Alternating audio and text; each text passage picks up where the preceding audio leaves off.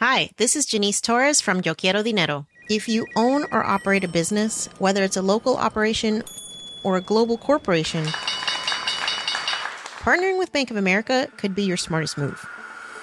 By teaming with Bank of America, you'll enjoy exclusive digital tools, award-winning insights, and business solutions so powerful, you'll make every move matter. Position your business to capitalize on opportunity in a moment's notice. Visit bankofamerica.com/bankingforbusiness to learn more. What would you like the power to do? Bank of America N.A., copyright 2024.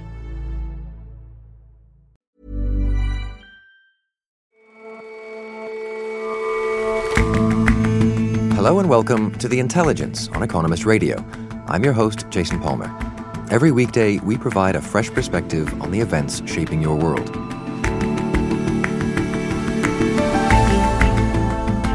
In lots of places, shopping centres and high streets aren't the vibrant scene they once were.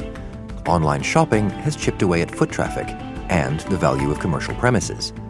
But many tech firms still need real estate, and the investors providing it are increasingly a hot property. For a while there, quinoa was the must-have grain, an exotic South American import with serious health credentials. But then the quinoa bubble burst. Now it's making a comeback, in part on American farms. You'll soon see more of it in processed foods. But first, the second largest democratic exercise in the world has concluded. Votes in the European parliamentary election have been counted, and the Union's legislature is set for a bit of a shake-up. My colleague Anne McElvoy has been digging into the numbers. Over the last few days, voters across Europe have been at the polls, with elections across 28 countries. They determine the makeup of the European Parliament, and they'll help shape the continent's politics for the next 5 years. Now all the results are in, and in Britain, it was Nigel Farage's Brexit party that topped the polls. Never before in British politics has a new political party appeared, rather like a jack in the box, and won a national election. Overall, populist and insurgent parties have made gains, but it wasn't the continuing surge that some had predicted. Still, not such good news for the traditional parties either. The dominant centre-right and centre-left blocs struggled across the continent, with Green parties making a surprisingly strong showing. Overall, European politics looks a lot more piecemeal than it was. The principal trend was fragmentation.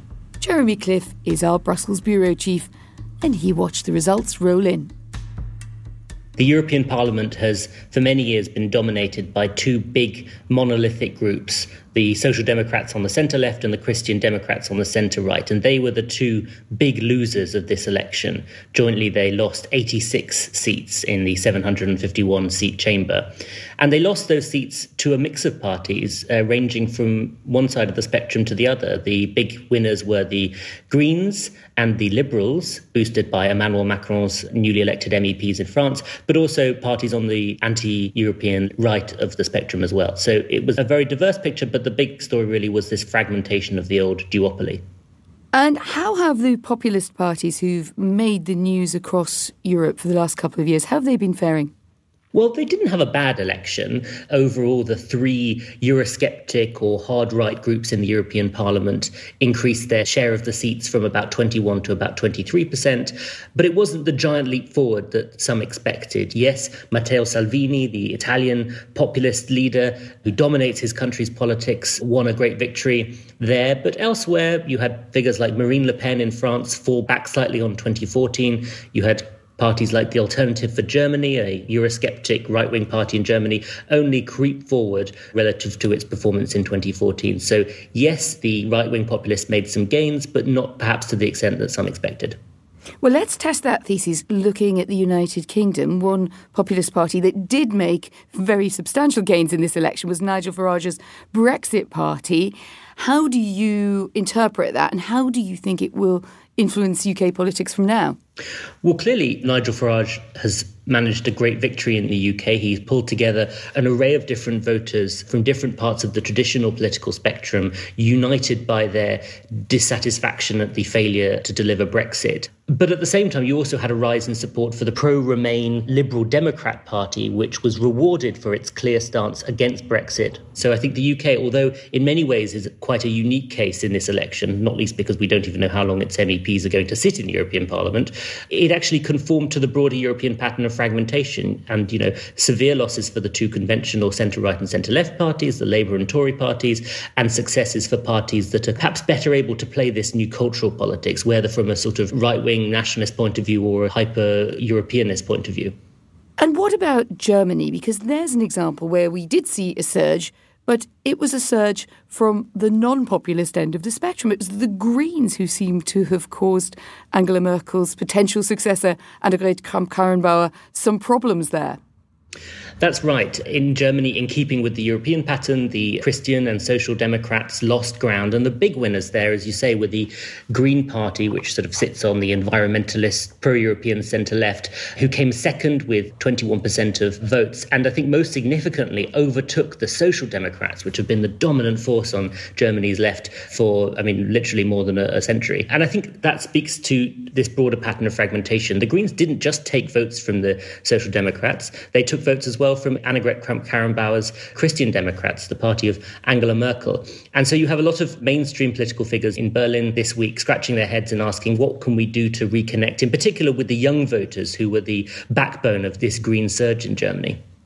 And next door, in European geographical terms, in France, Emmanuel Macron has been spinning his outcome there as pretty much okay, although he comes in behind a populist party there headed by Marine Le Pen.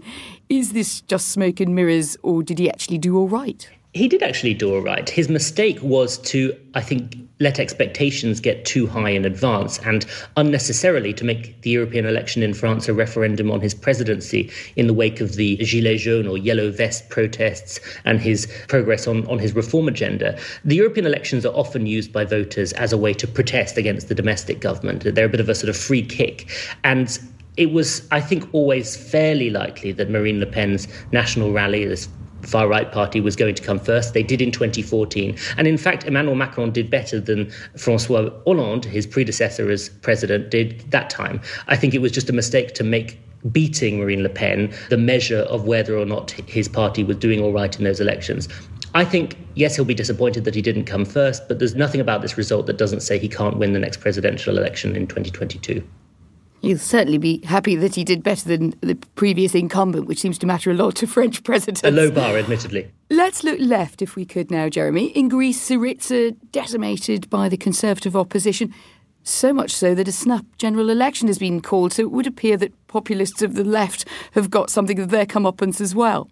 Yes, quite remarkable results from Greece. It doesn't feel like so long ago that Syriza, this far-left anti-establishment party, was storming to victory in early 2015 on an anti-austerity mandate, a mandate to take on the European institutions.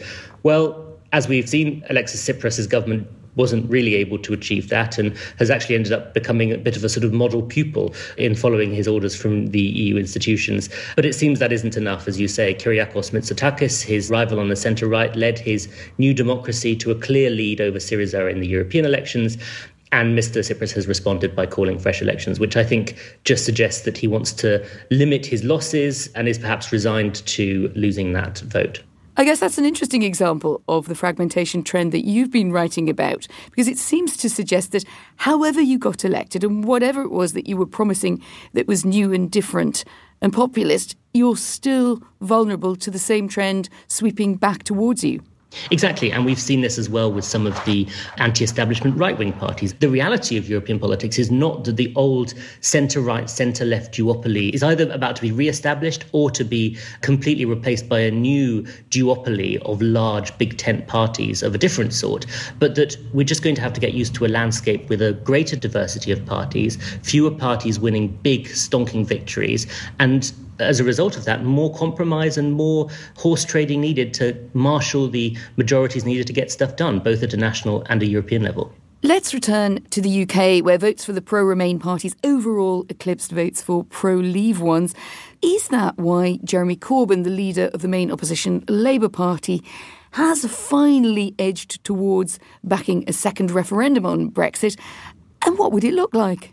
Well, I think he's been dragged kicking and screaming towards this position by his party's poor result in the European elections. He's been pressured to do that by various figures in his shadow cabinet. But it's really not clear in what circumstances that vote would take place. We don't know when it would take place. Labour also says it wants an early election to resolve the Brexit muddle. We don't know what would be on the ballot paper. Would Labour be offering a no-deal exit or remain, or the current deal on offer from the European Union? And we don't know whether or not that would take place towards the end of this year or later. It's the timing and the question are all very much in doubt.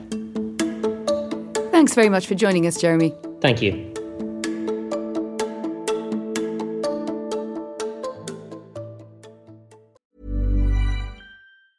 Hi, this is Janice Torres from Yo Quiero Dinero. From a local business to a global corporation, partnering with Bank of America gives your operation access to exclusive digital tools, award-winning insights, and business solutions so powerful, you'll make every move matter. Visit bankofamerica.com/banking for business to learn more. What would you like the power to do? Bank of America, N.A., copyright 2024.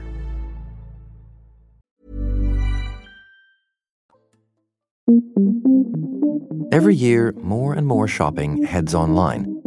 In America, even though e-commerce still accounts for less than 10% of retail sales, it's left dead malls, derelict shopping centres, and bereft landlords in its wake. Here in Britain, where e-commerce has a higher penetration than most countries in the world, and it's probably where most countries are headed, you're already seeing what we could call technology roadkill. Henry Tricks writes Schumpeter, The Economist's column on global business. You're seeing high streets with shops boarded up, shopping centres that are on their last legs, basically because people are not going anymore because they can shop at home. And it could get quite a lot worse. Landlords who lease property on the high street are struggling as shops close their doors. There are, however, some property firms who have been quietly making a mint out of the tech boom.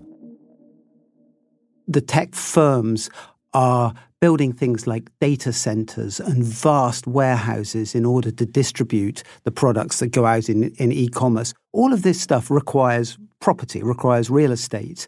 And into that market has moved sort of somewhat under the radar, I think you would say, a very different crowd, which is the sort of the industrial property sector. These guys are basically one of the very few investors, I guess, who are actually squeezing money out of tech barons. This is called the REIT market. REIT stands for Real Estate Investment Trust. This is a global asset class. The idea is that a REIT is a pool of property investors that invest in tax-efficient ways in real estate, and they pool the returns from that.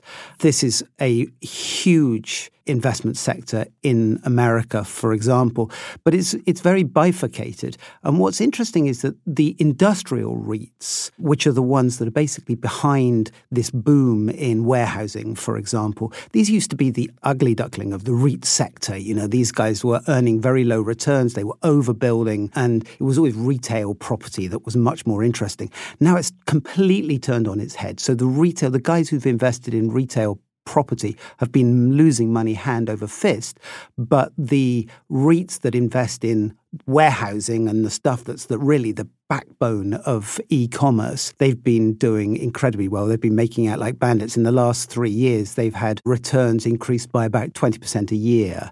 It's quite an interesting turnaround. And what's particularly poignant about it is that in some cases, what you're seeing is those dead malls, those shopping centres that are basically being disrupted by e-commerce have been bought and turned into warehouses themselves. Where are we seeing that kind of changeover?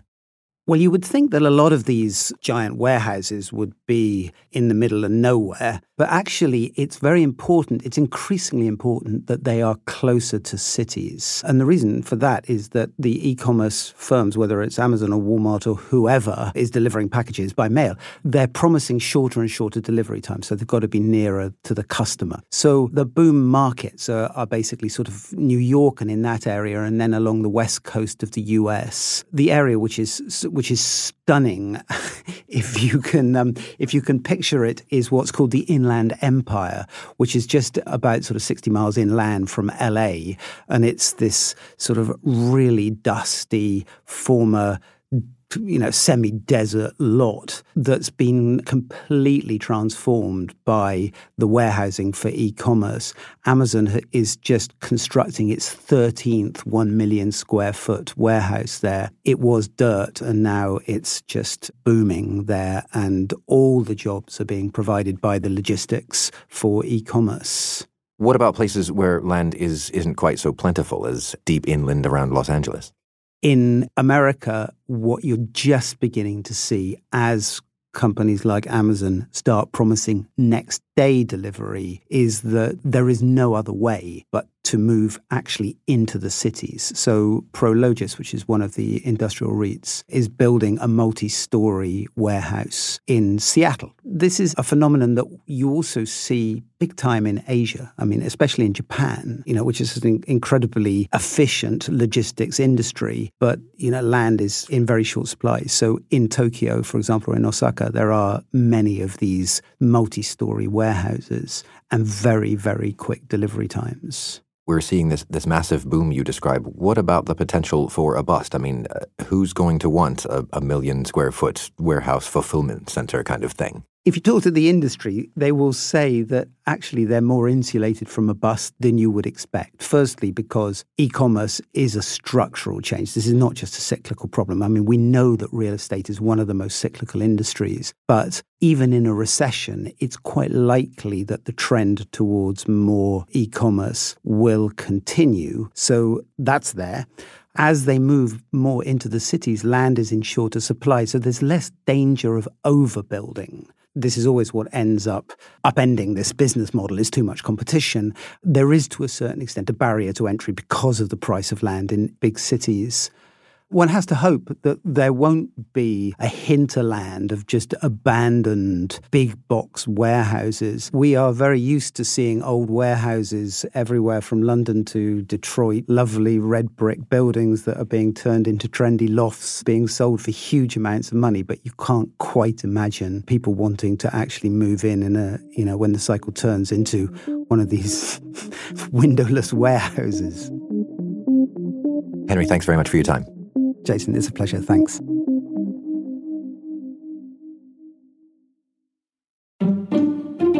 In 2013, the West was hungry for healthy food. Matthew Favas writes about finance and agriculture for The Economist. And the United Nations, amid all that, declared the International Year of Quinoa. So they wanted to give the grain some exposure. And it worked very well because within a matter of months, the price of quinoa tripled and exports boomed out of Bolivia and Peru, where the grain originates from. It also lured bigger producers, agribusiness in particular, who set up intensive farms in South America's plains, and they were very successful in producing more. And the result of that was a dramatic collapse in price. It's been very difficult for quinoa to recover in terms of price. So exports are still pretty high, but sales to America, which is the largest consumer of quinoa, have pretty much plateaued. 4 of the 5 largest exporters of quinoa out of Peru have gone bust. Quinoa had a very, very fast life cycle, so it got very popular very fast. It was too expensive to become mainstream, so it's basically reached a peak very quick. But a number of companies disagree, and especially agri-businesses and food companies. They think quinoa can be revived or can have a second life, basically, by being used as an ingredient in other food. But if there's been this sort of popping of the quinoa bubble and, prices are flat and margins are low, then why try to get in on it? What's the advantage? The advantage is to give a healthy shine to a number of products that perhaps, are not often seen as super healthy. So, crisps, crackers, cheesy puffs. Add a bit of quinoa to it and you have a bit more flavor and you can probably reach a bigger public, especially a health-conscious public. So I spoke to a number of exporters, and one of them, actually the biggest in the world, Andean Naturals, based in California. It buys most of its quinoa from thousands of Bolivian farmers on the high plateaus. Its boss told me that its truckloads that it ships basically can contain half a dozen sorts of quinoa. So what's the plan to get past that then? How to make it more regular, less volatile, less variable? So agribusinesses, in particular importers, think a good way to homogenize production is actually to grow the seed at home. home grow it in fertile plains in the Midwest, for example, in California. And a number of companies have started to do that. They are working with a number of food companies to develop new products and supply them with the quinoa. One that will resonate, I guess, with a lot of our listeners is Kellogg's, which has used the quinoa, I believe, for cereals, some special K cereals, I think, but also for prepared meals and cereal bars. So what does that mean then for all of those Andean farmers who have already lived through this boom and bust? There is some tension. So Sergio Núñez, who is the head of Andean Naturals, told me about the International Congress of Quinoa, which happened in March, which he attended. And he was telling me it was quite striking. In the room, you had on one side all the traditional farmers and archaeologists speaking about the old ancient types of quinoa that they were studying. On the other side, you had geneticists who were decoding quinoa's genome and representative from food companies and agribusiness.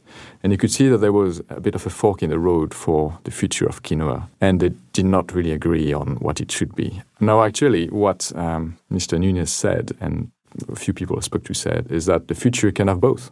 You can have agribusiness on one side, but the small farmers can coexist with that. So the small farmers, they have a competitive advantage in the sense that it's easier to grow organic quinoa in the high plateaus because the lower humidity is a pretty dry climate, and the very fact that there are fewer insects, for example, makes it easier to grow the quinoa without using any pesticides. As a result of which, they probably will keep a share of the market as long as they are able to capture higher margins, so if they can charge a higher price for organic quinoa. And how do you take your quinoa? I take my quinoa typically as a side dish, boiled, but with a fair amount of butter in it. Being a Frenchman, this is what we tend to do. Mathieu, thank you very much for your time. You're very welcome.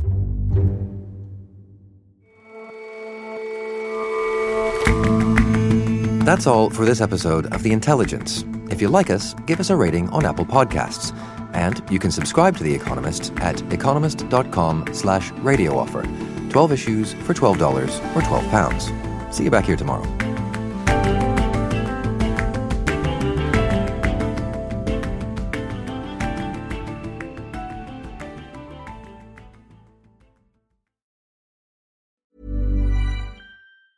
Hi, this is Janice Torres from Yo Quiero Dinero. If you own or operate a business, whether it's a local operation or a global corporation, partnering with Bank of America could be your smartest move. By teaming with Bank of America, you'll enjoy exclusive digital tools, award-winning insights, and business solutions so powerful you'll make every move matter. Position your business to capitalize on opportunity in a moment's notice. Visit bankofamerica.com/bankingforbusiness to learn more. What would you like the power to do? Bank of America, N.A., copyright 2024.